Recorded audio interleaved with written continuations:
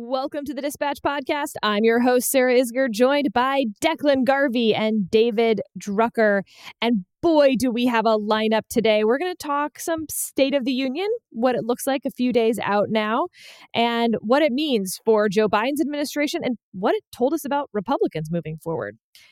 Got to talk about the balloon a little, just touching on some balloon content. Trump DeSantis comes to the fore, so does Biden Harris.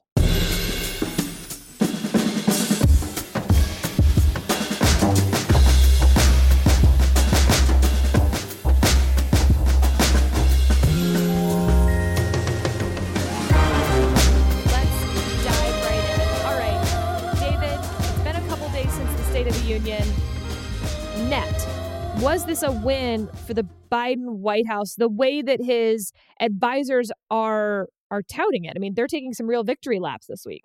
Yeah, really good question. Look, I think it sort of depends on exactly what they hope to accomplish. Democrats broadly were very, very happy with the speech. And you could see it across social media. I could sense it on the Hill. I was on Capitol Hill for the State of the Union, talked to a number of Democrats after the speech as they were leaving the House chamber.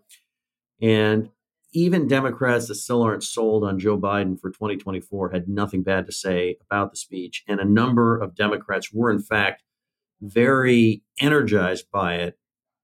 The key question I wanted to ask, and I think what the White House really wanted to accomplish here, is to put President Biden in a place where party regulars are comfortable with him as the 2024 nominee.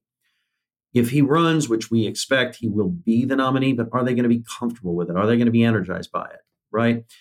And going back to last year, when things really went south for him with his approval ratings and concerns about his ability to govern and navigate a very difficult national and international political environment, there's been a lot of talk about, we like Joe Biden quite a bit, but we're just not sure that an 80-year-old man who's going to be 82 when he would take office for a second time is up to this kind of a job, which, Sarah, Declan, as you know, you go into the presidency at age 45, as we saw with President Obama, early 50s with President George W. Bush, and you come out looking like you're 85 years old, right? So how's it going to be for somebody who's 82 on their way into a second term?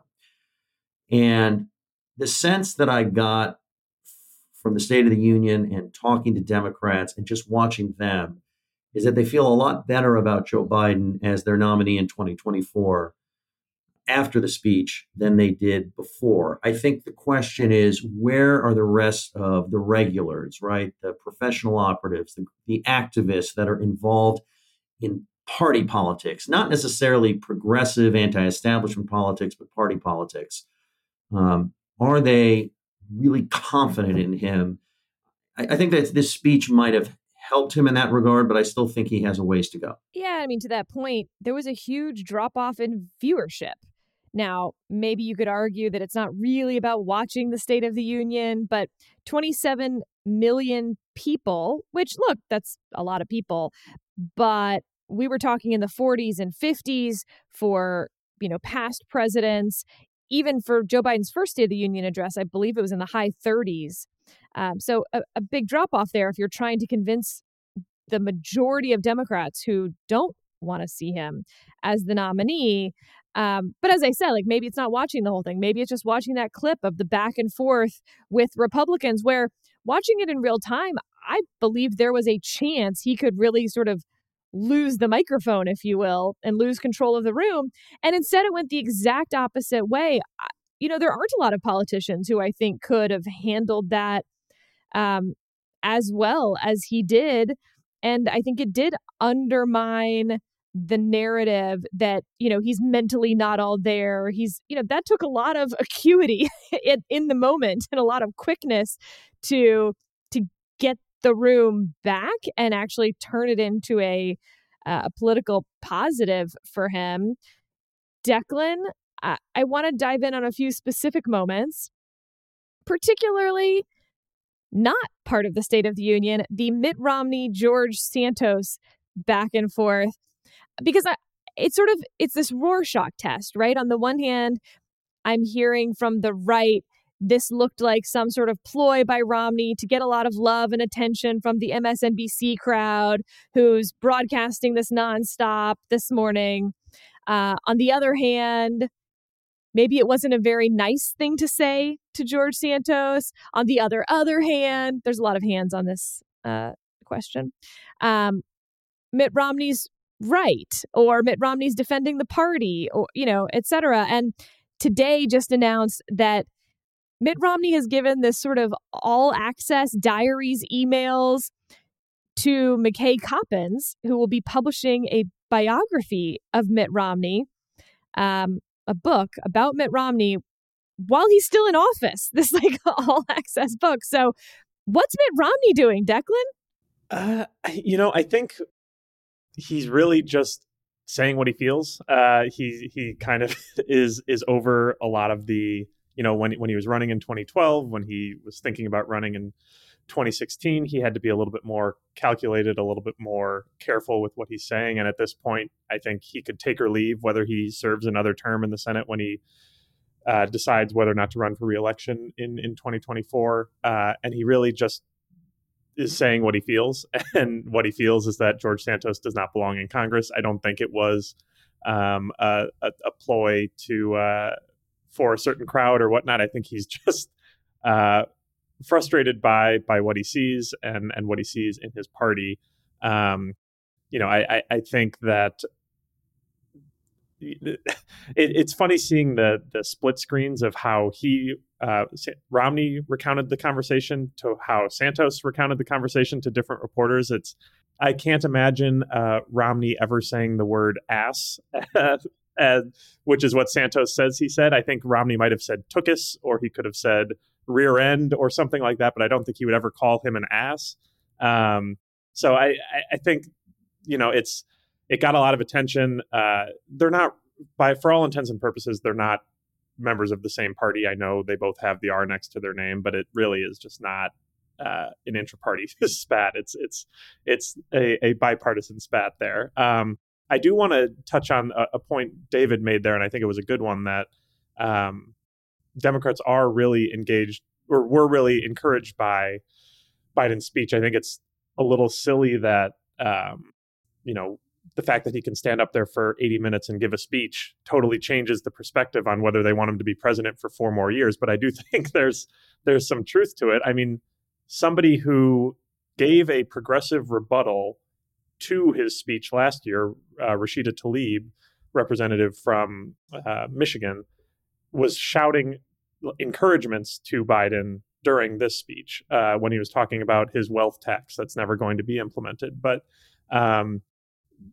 he really has managed to consolidate the party around him, despite being not a particularly transformative figure or particularly popular figure, for that matter, given the polling. I know there's polls showing Democratic voters don't necessarily want him to run for another term, but there's not that same appetite among people in D.C. I think we've talked about it on this podcast before, the Saturday Night Live skit from a couple months ago, where a group of friends sitting around being like, we probably don't want Biden to be the nominee again, right? And then they think through who the alternatives are, and then they come back pretty quickly to no, we're good with Biden. So I think that's where we're at. I mean, we'll see what happens with the document scandal in the next coming weeks and months, and there's always the possibility of a health scare between now and next November. But for all intents and purposes, it seems like it's Biden 2024.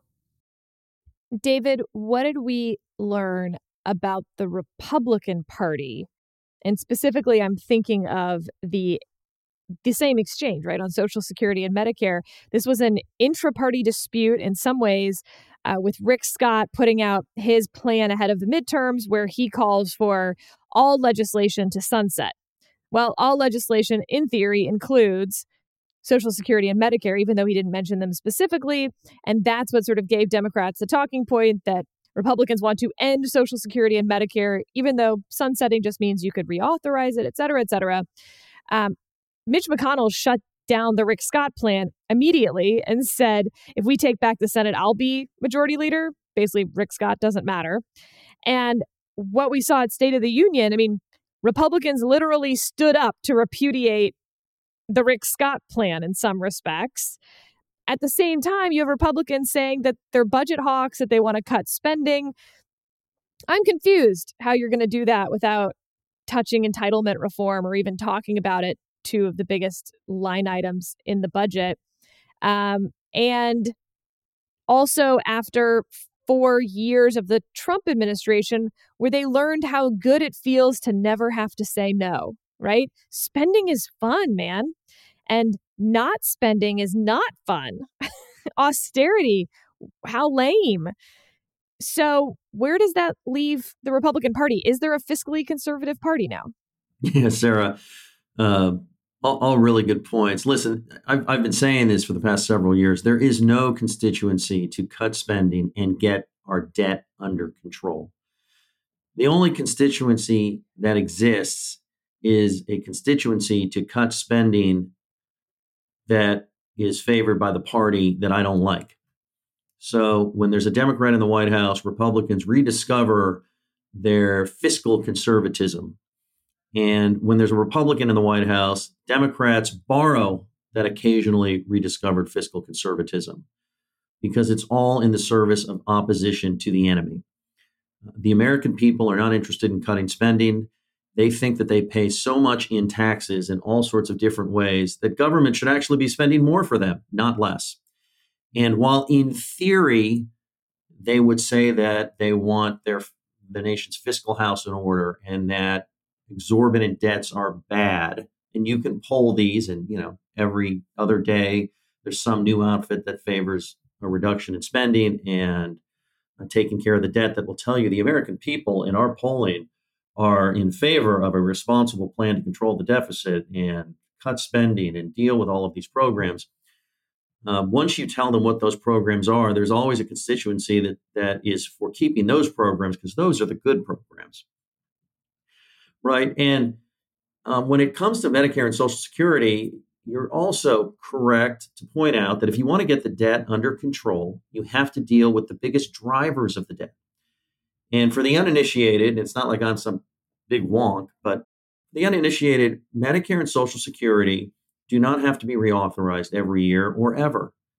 They are automatically renewing programs, if you will, that spend whatever they need to spend. Occasionally, the Congress can vote to increase Medicare benefits or increase Social Security benefits, but otherwise, these things just keep spending more and more money to handle more and more customers, if you will, more retirees, more healthcare recipients that hit the age of 65.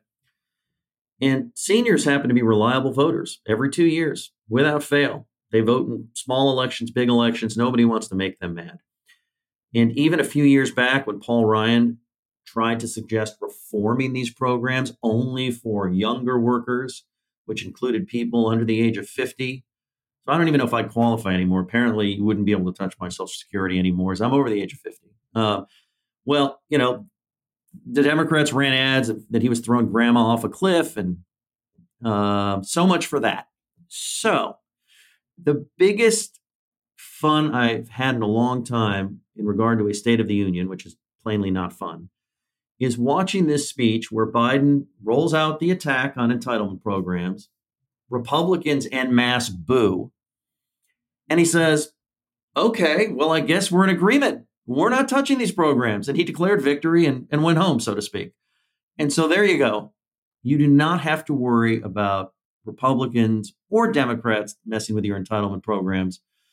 Although for political purposes, the president is still running around the country saying that that's what Republicans want to do, based in part on the fact that some Republicans, like Senator Rick Scott, still believe these programs need to be addressed. And as we saw in Madison, Wisconsin, the day after the State of the Union, the president pulls out Rick Scott's handy-dandy, glossy brochure where he talks about all the changes he wants to make to the federal government, which includes the sunset of all federal programs or the reassessment of all federal programs every so many years.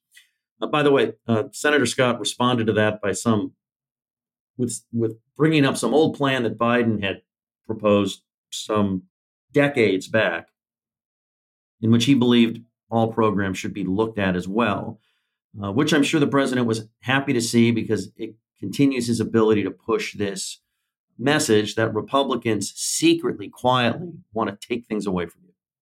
Reminds me so much of the polling that every pollster at this point has done, which is, do you believe that politicians should compromise more to get things done? 76%, yeah. Do you believe politicians compromise on your side, compromise too much on the issues you care about? 78%, yeah. Everyone's for cutting spending when it's the other guy's ox being gored. But you don't actually cut the stuff that you enjoy, that you like from the government. Declan, what did we learn about the Democrats? So in Biden's State of the Union speech, it was very interesting what wasn't really emphasized. The balloon, not in there. Very, very brief reference on immigration. Fascinating. It is fascinating. It really was an economic-driven speech, which is something that you might not have expected to be the case 6 months ago, even 3 months ago. But the rate of inflation has come down in recent months. The job market, as evidenced by last week's jobs report, which was very well timed for Biden to be able to say we have the lowest unemployment rate in 53 years. Just days before this State of the Union. So they really were driving this economic message. And it is kind of nuts that I think I saw it was John Podhoretz in commentary made a note of this. Biden spent about 270 words talking about the Junk Fees Reduction Act, something like that, and 180 words on China in this speech, which I sort of thought, talking to other folks, there were people who were eye rolling at that. I thought it was great politics, man. You want to talk about what people spend more of their time complaining about? China or the fact that their family can't sit together on that flight? I promise you it's the latter. You are correct. It's good politics. But the same token, like Rick Scott's plan, really, really, really, really bad politics, as evidenced by what happened in the midterms, by Mitch McConnell's reaction to his plan.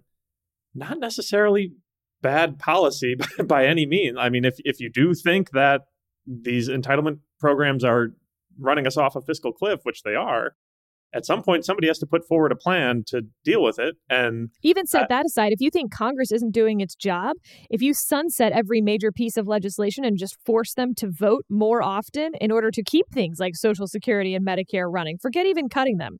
It would actually maybe, be like having a regular workout session where members of Congress remember what it's like to take votes that aren't actually hard, but are harder than the votes they're taking now to rename the post office after someone everyone likes. Right. And so it's you see this on both sides with Biden not mentioning, just if we don't talk about immigration, it's not going to be a focus. If we don't talk about China, it's not going to be a focus. But at the same time, Republicans are saying if we don't talk about entitlements, it won't be a focus. And then here we are barreling towards this cliff. So somebody has to talk about it at some point. And somebody has to talk about China at some point too, which we could do now. Let's talk about China. David, what is the foreign policy vibe right now on the Hill? We talk so much about Russia and Ukraine in the last year, but there's China just looming over there as a very different adversary, but in many respects, a much more existential one than Russia would be. Yeah, Russia is a faded power. China is a rising power, and China wants to supplant the United States as the globe's preeminent superpower. And they have the sort of economy and economic clout internationally that they're a much different sort of competition than the USSR was. And I say this as a Cold War kid, but it was easy during the Cold War as an American-based corporation to not do business in the Soviet Union because there was no business to do in the Soviet Union. China is the world's second largest economy. It has a consumer market that is huge. Their consumers actually buy products, and it's this sort of hybrid between a authoritarian communist regime, which controls life in China, but also allows a large degree of independence, at least enough such that you can buy products and you can watch movies and you can go to basketball games. And It's such a so, fascinating difference from the Cold War. Because in some respects, what China's doing is very similar. I think their investments in Africa, while I think larger and more productive than anything the USSR was doing, like it's the same game plan. Maybe it's better executed. As when the USSR was trying to build out alliances as well. But the integration of American companies into China would now be impossible to unwind. American companies don't want to unwind. The market, as you said, is huge, and it's such an integral part of their bottom line. Night and day difference. And it makes this entire conversation about what you do about China, quote unquote, this ain't the Cold War anymore, because they're not viewed as adversaries in the same way when so many of our companies rely on their business. right, and American consumers rely on Chinese products. Now, a lot of that manufacturing has been diversified throughout Asia, so it's not only China. But again, the Soviet Union made zero products that we had to rely on. They were not a part of our supply chain.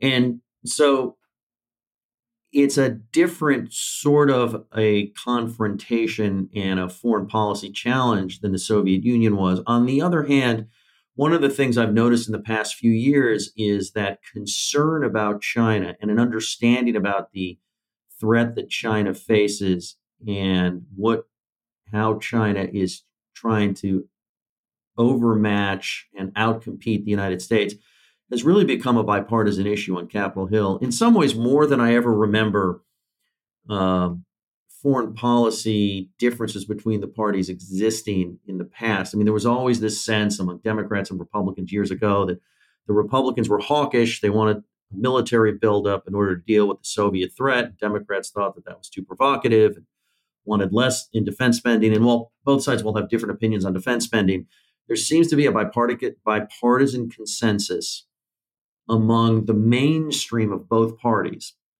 that China is a threat that must be addressed and addressed aggressively. Now, there are populist Republicans on the right that have slightly different views on how we should handle this. There are progressive Democrats on the left that have slightly different views, but the mainstream. And the Democrats and Republicans that are so hawkish on Ukraine helping them repel Russia are hawkish in part because they understand that this relates directly to China. That China and other authoritarian nations are watching Russia's actions and the response from the West.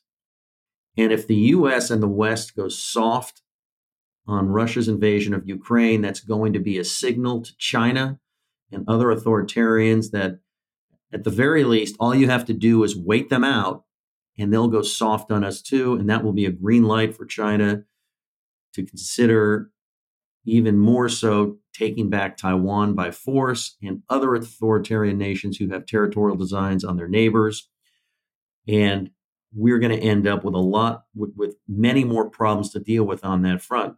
On the other hand, we stand strong in terms of our military and financial support for Ukraine. And it's not just us, but the West. And those nations and China are going to continue to, if not reassess, just tread a lot more carefully, even though the bluster will continue.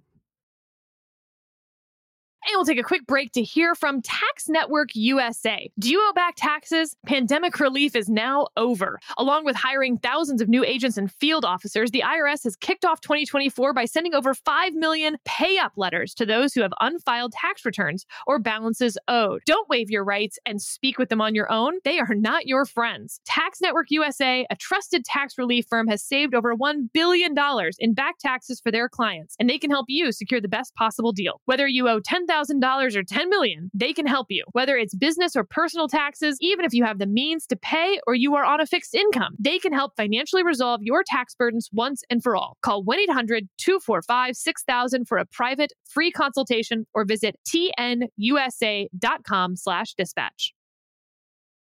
And Declan, politically, how does the Biden administration think they handled Balloongate? Where does that leave us on Balloongate? Well, I do have an update on Balloon Gate. The State Department issued a release just a couple minutes ago, saying that after they collected this balloon from the Pacific Ocean and intelligence agencies have been doing analyses of it, that it was, quote, clearly for intelligence surveillance and inconsistent with the equipment on board weather balloons. It was, quote, likely capable of collecting and geolocating communications, and that it had solar panels on it to allow it to float around for quite a long period of time and transmit data back to China in real time. This was part of a program that the Chinese military has been operating for over 5 years, traversing 40 countries across 5 continents. So this is not a weather balloon. The poor person in the Chinese National Weather Service who got fired last week over this seems to have been in error. He seems to be a scapegoat for something. Could have predicted that the minute it happened. But yeah, I mean, I said this on Dispatch Live earlier this week. It could be a moment where this forces us to actually think about the amount of surveillance China's already doing and that they've been doing for years that we are okay with.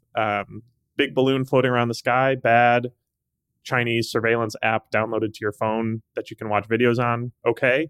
We're taking steps. The government's taking steps to block Huawei and other Chinese infrastructure companies. Huawei is a telecoms company that has been building out national infrastructure in countries around the world. The United States has said, no, you can't do that here anymore. But there's all these other things that we are okay with. We're okay with having Amazon Alexas in our home that are listening to all these different things that we're doing. We're okay with downloading TikTok. But if there's a big balloon in the sky, which again, not good that there's a big balloon in the sky, but it's, priorities here. I don't Do you have see... TikTok on your phone, Declan? I do not, no. I might have at one point, but I do not now. Because I read Klon Kitchen. But Klon finally guilted me into getting rid of it. I miss it though. I think the politics of it. Republicans in the House stood up a select committee on China. I think that was a really smart thing to do. It not only kind of creates a centralized place for a lot of these conversations and debates to happen, but it also helps them elevate the issue in that, when reporters are writing about this stuff now, they're going to go to Mike Gallagher, who's chairing that committee, and asking him, and one of the best people that Republicans can put out there on this issue, and kind of give him a little bit more of a platform to work on these issues. And so I think it will only continue to be a bigger story in the coming years. And if it takes a big balloon floating over the country to kind of get the country to focus on it and pay attention to it, maybe it could be a good thing in the long run. David, is it a fair criticism that that the Biden administration should have shot the balloon down earlier? And that this shows a weakness on China, or that Joe Biden is afraid of upsetting China, in the pocket of China? This is proof of corruption. I mean, where does this fall on the spectrum? What's fair? What's not?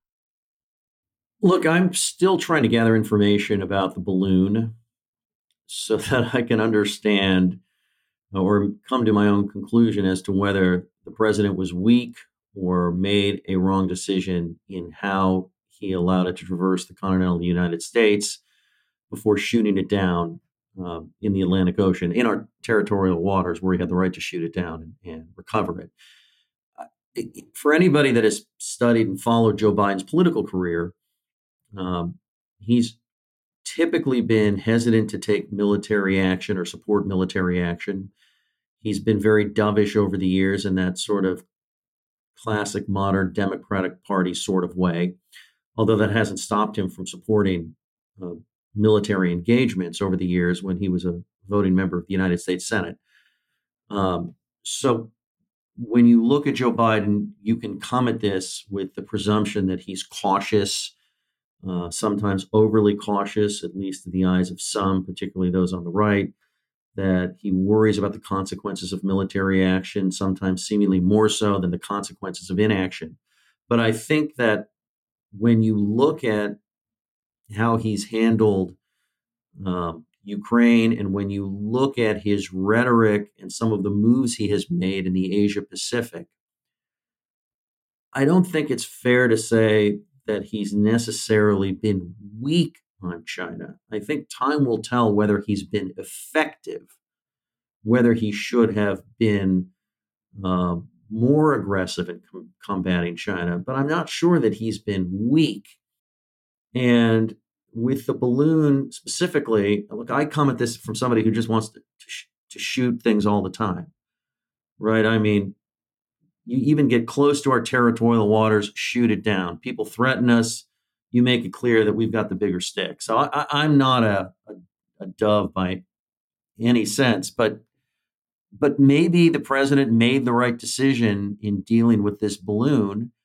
And, I think we're just going to need to learn more. And I think time will tell, um, as it relates to whether this was handled properly and effectively. I think that your last point there, David, is absolutely the correct one. I think it's easy and natural for anything, especially something like this, where it's so visible and tangible, to jump to your corners. And I'm a Republican, so it's bad that we didn't shoot it down, or I'm a Democrat, so it's genius move that we kept it.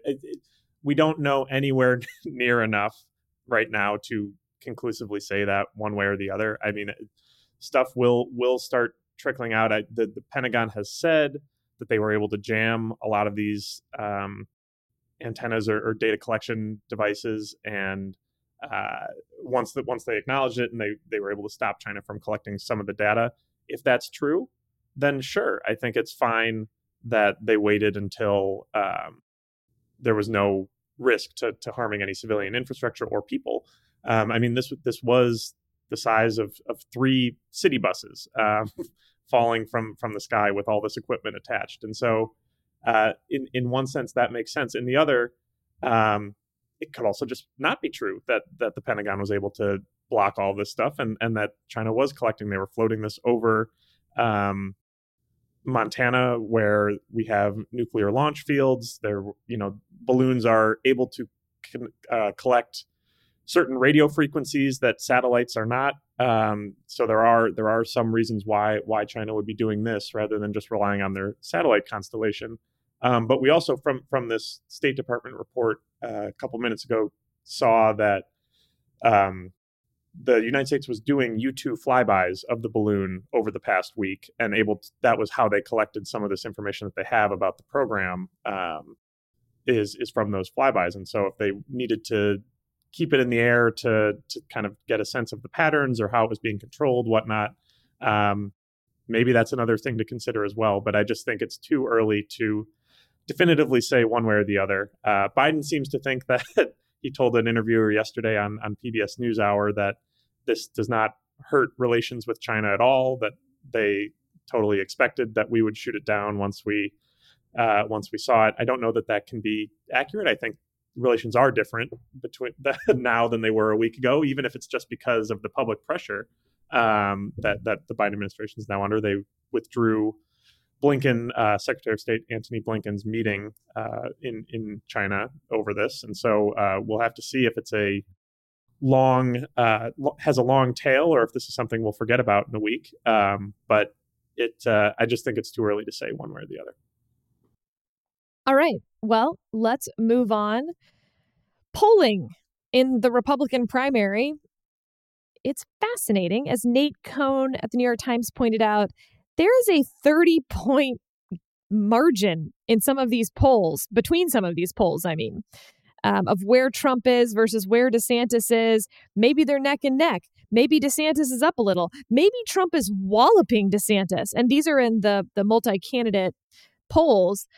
Nate Cohn did a nice job walking through why the polls might have such variety and discrepancy, and ruled out a lot of the normal culprits, finally landing on the fact that clearly there's a problem in who they're asking. But we don't know which group is right and which group is wrong.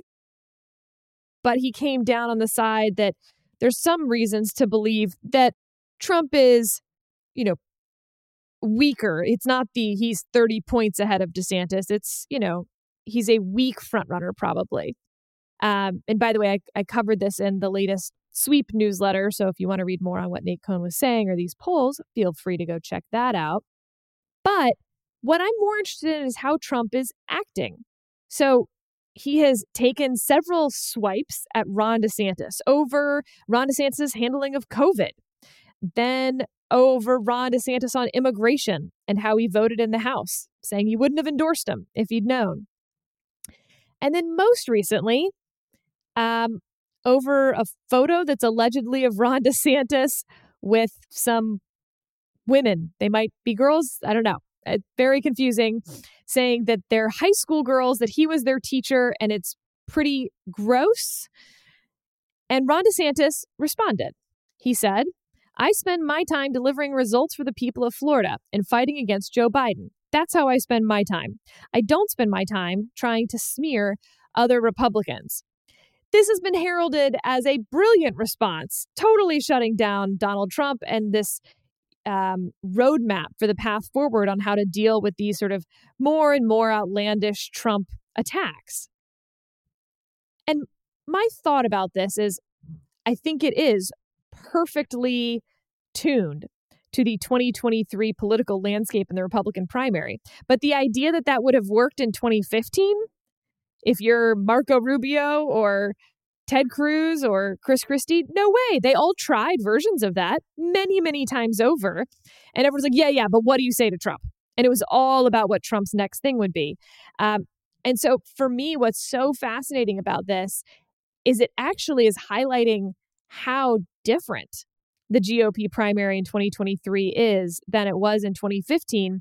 And again, I think it looks a lot more like the 2008 Democratic primary, where you have Hillary Clinton as, the juggernaut frontrunner and Barack Obama as the underdog everyone's rooting for type thing because he's not Hillary Clinton. And then everyone just pours their hopes and dreams into the empty vessel of the other candidate. I think there's plenty of Republicans who have issues with Ron DeSantis' record and would probably have more issues with it if they spent more time with his record. But Ron DeSantis at this point is filling in the not Donald Trump part. And as a la pundit, nay Nick, also put out in his newsletter, this is going to be a referendum on Donald Trump. And that makes it much different and much, easier might be the wrong word in some ways. It opens up a lot more options for someone like Ron DeSantis than candidates had in 2015. So with that incredibly long intro, David, do you find the Trump DeSantis back and forth better for DeSantis or Trump? I mean, we're still talking about it. Trump's still getting the attention. And as I said at the beginning, probably still leading in the polls. Where's this all going to shake out? Yeah, well, look, a naked man running down the street is always going to get attention, even if you don't want to see it. There's just no way around that. Look, Jonah said he didn't know that people were watching. Right.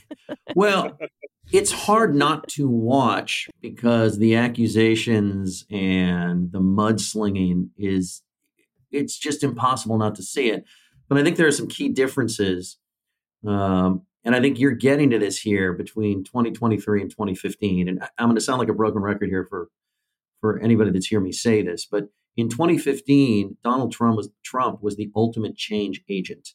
He was a known person in America, but he wasn't a political operator as a candidate. He had never run before. He was known because he was a famous businessman, not because he was a politician. So he's the ultimate change agent. There was something else that was a very, very big deal in 2015 that is not the same now. All of the Republicans that he was going after, the Republican voting base was happy to have him go after them.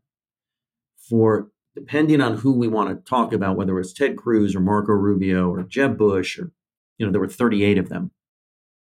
There were all these reasons why Republican voters didn't like them, didn't trust them, didn't want them. And so even if they were unsure about Trump, which they very quickly were not unsure about Trump, as we saw in the polling, which continued basically all the way through, except for a few interruptions. Even if they weren't sure about Trump, they were tired of the same old thing they had been getting from the Republican Party. And so when he criticized them or attacked them in ways that that people like us, generally speaking, found untoward, unconscionable, improper, that voters had never accepted before, the voters were happy to pile on and say, yeah, exactly. I don't want these people. Look at them. They're awful. And therefore, even if Trump's being a little bit over the top, and even if I wouldn't actually approve of my own family members or children or spouse talking that way, I'm tired of all these politicians. They've been lying to me and cheating me. And finally, somebody's saying what I think but never wanted to say. But this time around, and particularly with Ron DeSantis, well, Republican voters like Ron DeSantis. They think he's been doing a bang up job in Florida. And he's been proving to them that he is a fighter. And he's fighting all the right people on all the right issues in all the right ways. So when Donald Trump goes after Ron DeSantis in the same ways that were so effective in going after his Republican competitors over the years, it's not necessarily going to work the same way because they like him. They trust him, meaning Ron DeSantis. And so the reaction might be, well, I know why you didn't like those other people, but what's wrong with Ron? Ron's one of the good guys. He's kind of governing in your image. In fact, he might be doing a better job than you on the ways in which were the whole reason I liked you. And so this is not fair. How could you do that to him? By the way, I've seen this among some Republican voters. And look, there are going to be other candidates in this race. Some of them may be viewed as throwbacks to the Reagan era, in which case Trump's attacks will work. But in many cases, they might not, because we're dealing with if known quantities, and a newer generation of Republican politicians that have made their bones in the Trump era as opposed to the previous era, even if they've been around a long time. And by the way, I'll just then get back to this final point here, which is really important. Trump's now been on the scene for 8 years. In some ways, he's like an incumbent that everybody gets tired of, even though he didn't get his second term. And so his attacks are not going to land the same way because he's not viewed the same way. And Declan, that's sort of the point that I'm interested in as well, which is like any treadmill situation, what you have to do to keep the same response. Your first time eating chocolate cake, incredible. Your 50th time eating chocolate cake, still great. Your 10,000th time eating chocolate cake, well, now it's just chocolate cake. The hedonic treadmill effect here. Especially when it's all in one day. Yeah. I do love chocolate cake.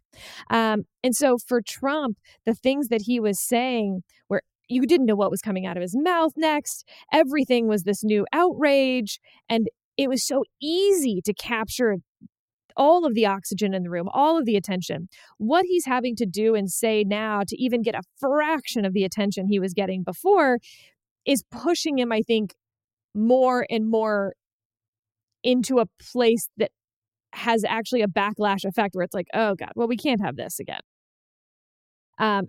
And that's a fascinating reaction because it's driven by us, it's driven by media, it's driven by everything. At one point a couple weeks ago, he suggested throwing Josh Gerstein, the Politico reporter who published the Dobbs draft, into jail. Imagine him saying that in 2015, and that would have been a week-long news story. This time around, most people never saw it. They didn't notice. Nobody cared. Nobody covered it because he'd kind of already said stuff like that multiple times over the last 6 years. So what is this time? And I wonder how much room that's going to give these other candidates like a Nikki Haley or Chris Sununu or whoever else to get into that field. Because when I mention it, looking like 2008 in some respects, there were a lot of other Democrats who ran. Who's the John Edwards of the Republican field who, has like a respectable third place showing until it wasn't respectable for other reasons. But, there was Dennis Kucinich. There were lots of other people who ran, but the narrative was always from Joe Biden. That's right. From the, from January when Clinton and Obama both announced. It was always Clinton versus Obama, really, from that point forward. Yeah, I mean, I think the non-Trump, non-DeSantis challengers are hoping in some way that I mean, their only chance is that Trump and DeSantis kind of get locked into this death match early on, and then they both kind of tumble over the cliff together and just bring each other down. I don't know that that's a incredibly likely scenario, but it's enough clearly to encourage Nikki Haley to get in the race, to encourage some of these other governors and maybe Tim Scott to throw their hat in the ring. And so it's not a 0% proposition. I mean, I do think your point about Trump's outrageous statements is correct in that only the outrageous stuff is what's breaking through, and even that is not breaking through anywhere near the amount that it used to be. But it also is not that far out of the norm of what he's saying. I mean, you see some high-profile DeSantis backers in the media in recent days basically expressing the sentiment like, oh my goodness, what a low blow by Trump. He's never stooped so low. This like he accused Ben Carson of being a pedophile in 2015, and then he appointed Ben Carson to serve as his Homeland or HUD secretary for all 4 years of his administration. This is not anything new. Sarah, well the lengths that his campaign was willing to slander people and campaign staffers and whatnot to move forward in this race. So it's not anything new. It's just the target is different, as you mentioned, David. It's somebody that is actually of kind of to go back to the Mitt Romney, George Santos point. In 2015, 2016, Donald Trump had an R next to his name, but he was not really a Republican in that sense. Jeb Bush and Donald Trump were not part of the same party in any real way. Ron DeSantis and Donald Trump are. They're fellow travelers. Ron DeSantis remade himself in Trump's image to get the endorsement in 2018 and to go as far as he's gone already. So it reads a little differently. I do think strategically from the Trump side, it shows a real weakness on his part that he is coming out of the gate swinging like this already before DeSantis is in the race, 6 months before DeSantis will probably declare. And that leads, I mean, it shows that he's worried about him. It shows that he might not believe that any of that polling that shows him as a front runner really is legit. But I also think that it shows that his goal with this kind of stuff now is not necessarily to damage DeSantis, but keep him from running altogether, and see if he can kind of dissuade him from getting into the race at all. There's been kind of rumor campaigns that we've picked up on in DC that Trump's people are shopping around dirt on DeSantis and DeSantis's wife, and that, if they get in the race, things are going to get really, really dirty and ugly, and you don't want to do this. We're going to air out all your dirty laundry. I have no shame, so you can say whatever you want about me, and it's already been out there, but you guys, it'll be really tough for you if you decide to run. I don't think that DeSantis is going to back down from a race because of that. I think his entire public persona to date is that he does not back down from this kind of thing. But it is a real consideration for these candidates and their families, is what they're going to have to go through if they mount this bid. And Trump is going to make it incredibly unpleasant for anybody who decides to challenge him. And David, last question to you on this, which is, why is Nikki Haley running? Or pick anyone else, Tim Scott, Chris Sununu, any of these other folks we've talked about, Chris Christie, Larry Hogan. And obviously the answer is not going to be the same for all of them. But A, do you think they believe that they have a real chance to win this race? B, there's been some comment that maybe Nikki Haley's actually trying to run interference for Trump against DeSantis and looking for a VP pick. 3, there's just no downside to running for president anymore. It ups your name ID. It increases your fundraising base. You get to be on a debate stage. And so, yeah, you don't quite know. Maybe it's a cabinet position now, maybe later. Maybe it's an ambassadorship down the road. Maybe it's a board position. Who knows? But why not? Because it's all good. It's different for everybody. I think Nikki Haley believes she can win. I don't buy conspiracy theories because politicians aren't smart enough to pull them off. If anybody's watched any government run anywhere in the United States, you might think that conspiracy theories are far fetched because the thing just doesn't work properly most of the time. Um, Nikki Haley's a very ambitious Republican. She's wanted to run for quite a while. She's managed to keep herself relevant for the past 4 years, basically, since she left government service. And you do not stay relevant forever unless you go back into government service or you run for office. She's a former governor, a former ambassador. And the timing for her may not be perfect because Trump didn't disappear or because the party seems to have flocked to Governor Ron DeSantis. But we've seen often where we don't think somebody is doing well or could do well because their polling isn't good or they don't seem to have a relationship with the right people in the party and they surprise us. So Nikki Haley has a very developed political operation, whatever her faults are, and we could list them. It's one of the more developed political operations of any of the potential candidates. And I just think she wants to be president.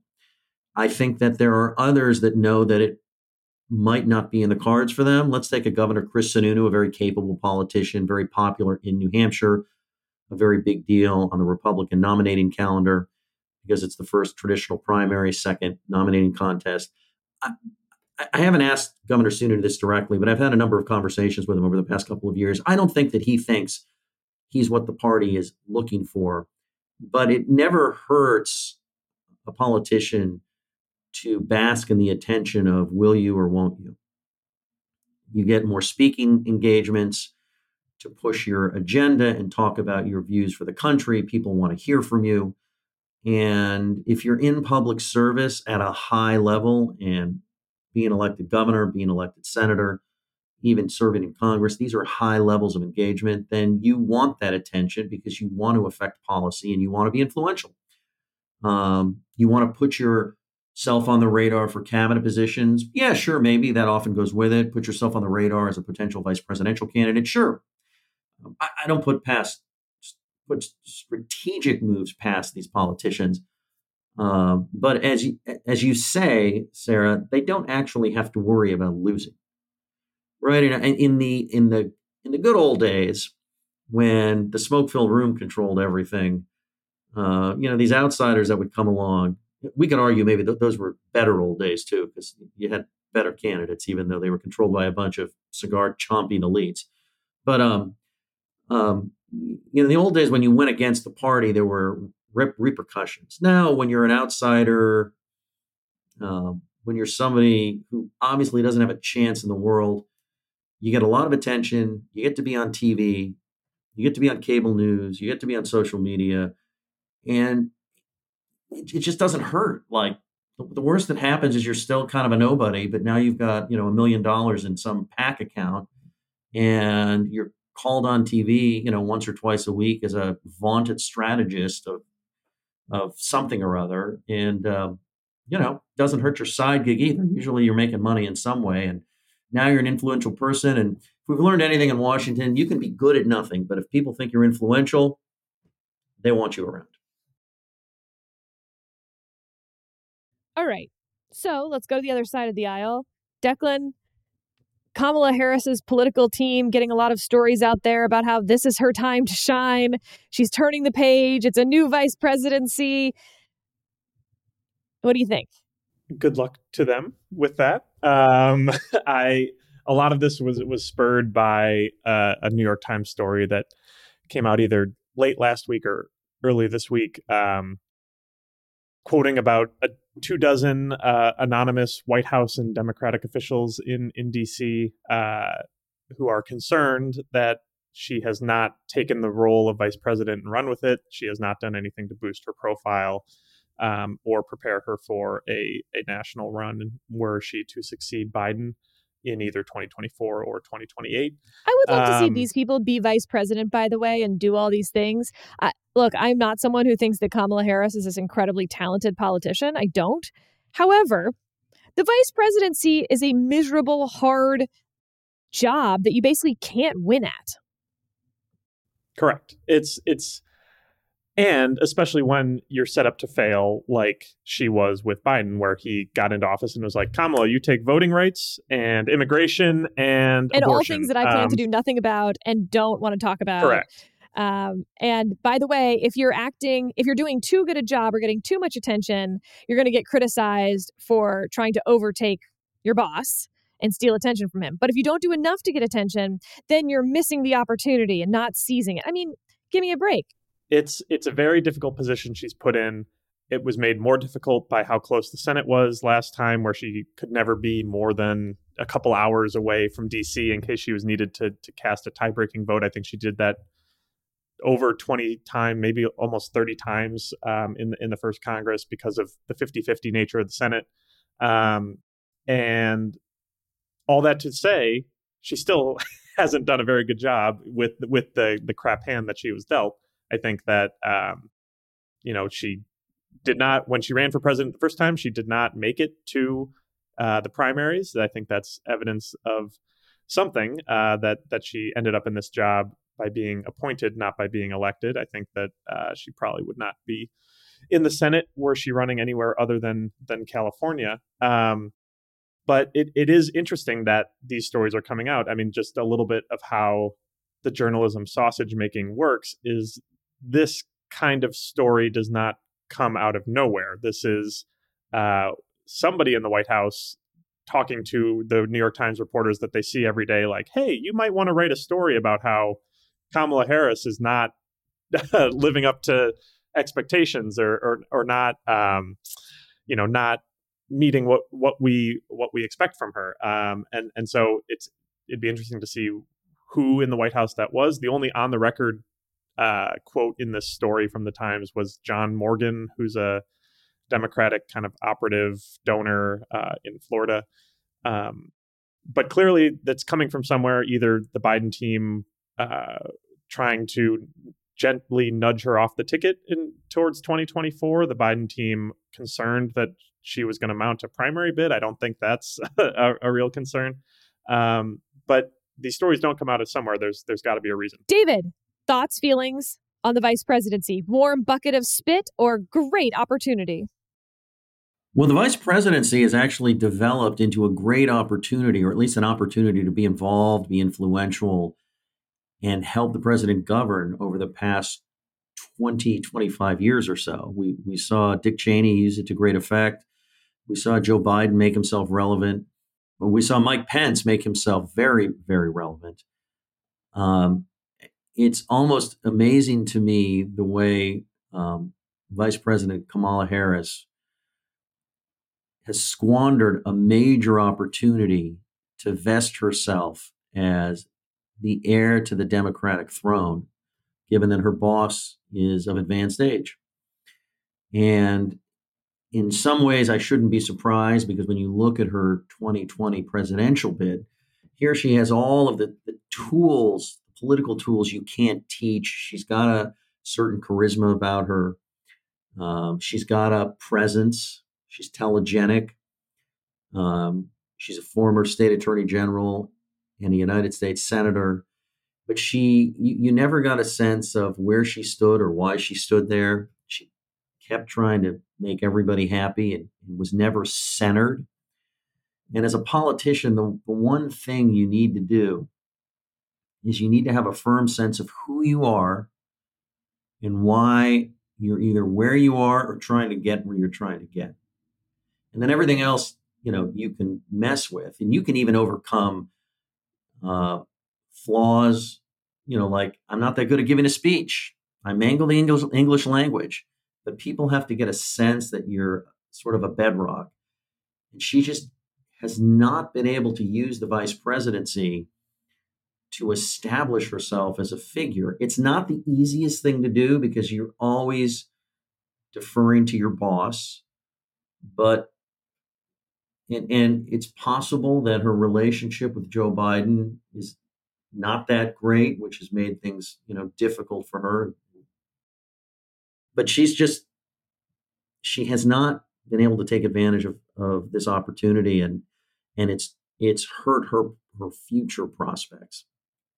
And without betraying too much of where I live, I am within sniper's distance of the Naval Observatory Secret Service. So, Kamala, you're doing a great job, and I think that you'll be a great you presidential elites, nominee. You're one all, day. and you're all. I'm sure you're going to a cocktail party in Georgetown. All right, last up, not worth your time, question mark? So Disney reports its first subscriber lost 2.4 million subscribers leave. They're planning to slash 7,000 jobs. Lots of bad news for Disney. And my question to you two, just, short form, is this proof of how you actually handle wokeness, etc., that the right has complained about? You don't need to pass laws. You don't need to have sort of this government solution, that the market actually will take care of it. Declan? Yes, I think that's where I land. I will say that in Florida they did pass some laws specifically related to Walt Disney World and kind of the special district that governs how that is operated. And Florida's legislature actually announced this week the changes that will actually entail. It's DeSantis is going to be appointing members to the board that oversees that special county. Yes, it's very strange. We did a TMD on it about a year ago. You should check it out. I talked to a Disney historian, which is a cool job for somebody to have. But yeah, I think there has been a legitimate and earned skepticism of Disney that's grown over the past couple of years, not only for however one you describe it, progressive content that tends to be leaning in one direction, but also their presence in China and their willingness to bend their content to China's censors. Just last week we saw that Disney Plus removed a Simpsons episode that made some reference to the Uyghur genocide at the behest of the Chinese government. And so these are the I was going to say roosters coming home to roost, but I don't think that's the correct saying. So the chicken's coming home to roost in some sense. And hopefully, I mean, they changed CEOs to ostensibly someone who was more progressive than their last CEO, but it seems to have learned some lessons while the previous leadership was kind of floundering here. So we'll see if there is a market correction here. It does seem like businesses are less willing to wade into the culture wars now than they were even 6 months, a year ago.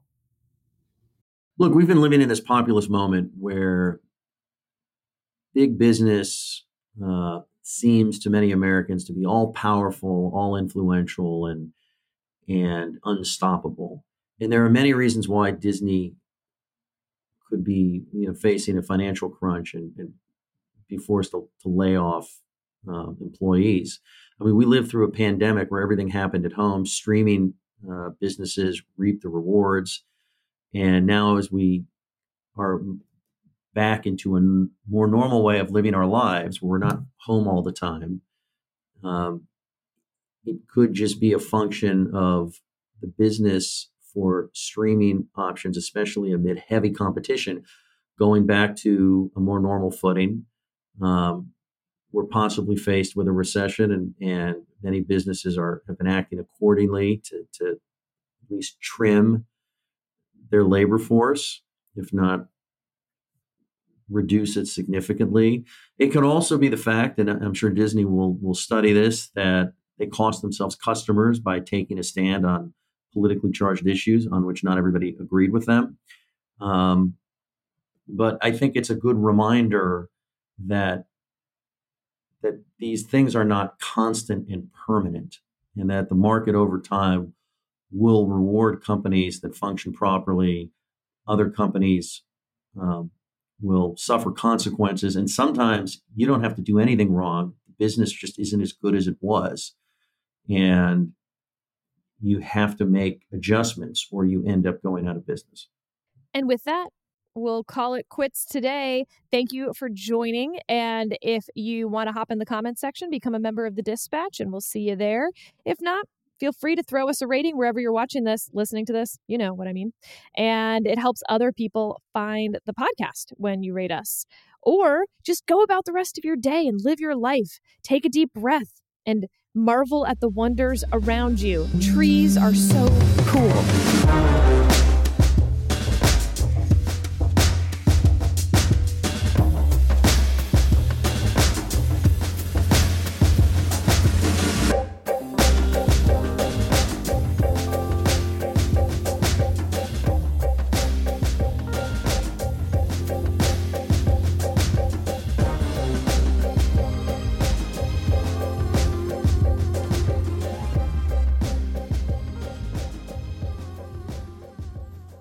This podcast is sponsored by Cloud Optimizer. As a business owner or IT manager, are your cloud investment costs going up and you don't know why?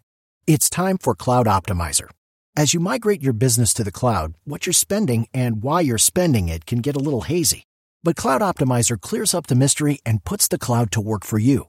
Cloud Optimizer starts by analyzing usage patterns, right-sizing resources, leveraging discounts you may not be aware of, implementing automation, and much more. And by reducing unnecessary expenses and maximizing performance, Cloud Optimizer guarantees you a savings of 5 times what you spend for their service. As you utilize cloud-based services more and more, you don't have to lose sight or control of your spend. You can stay agile, streamline your costs, and optimize your performance, plus save significant money with Cloud Optimizer. Make the cloud work for you with Cloud Optimizer. Get a free assessment and find out how much you can save by going to cloudoptimizer.com. Go to cloudoptimizer.com for your free assessment. That's cloudoptimizer.com.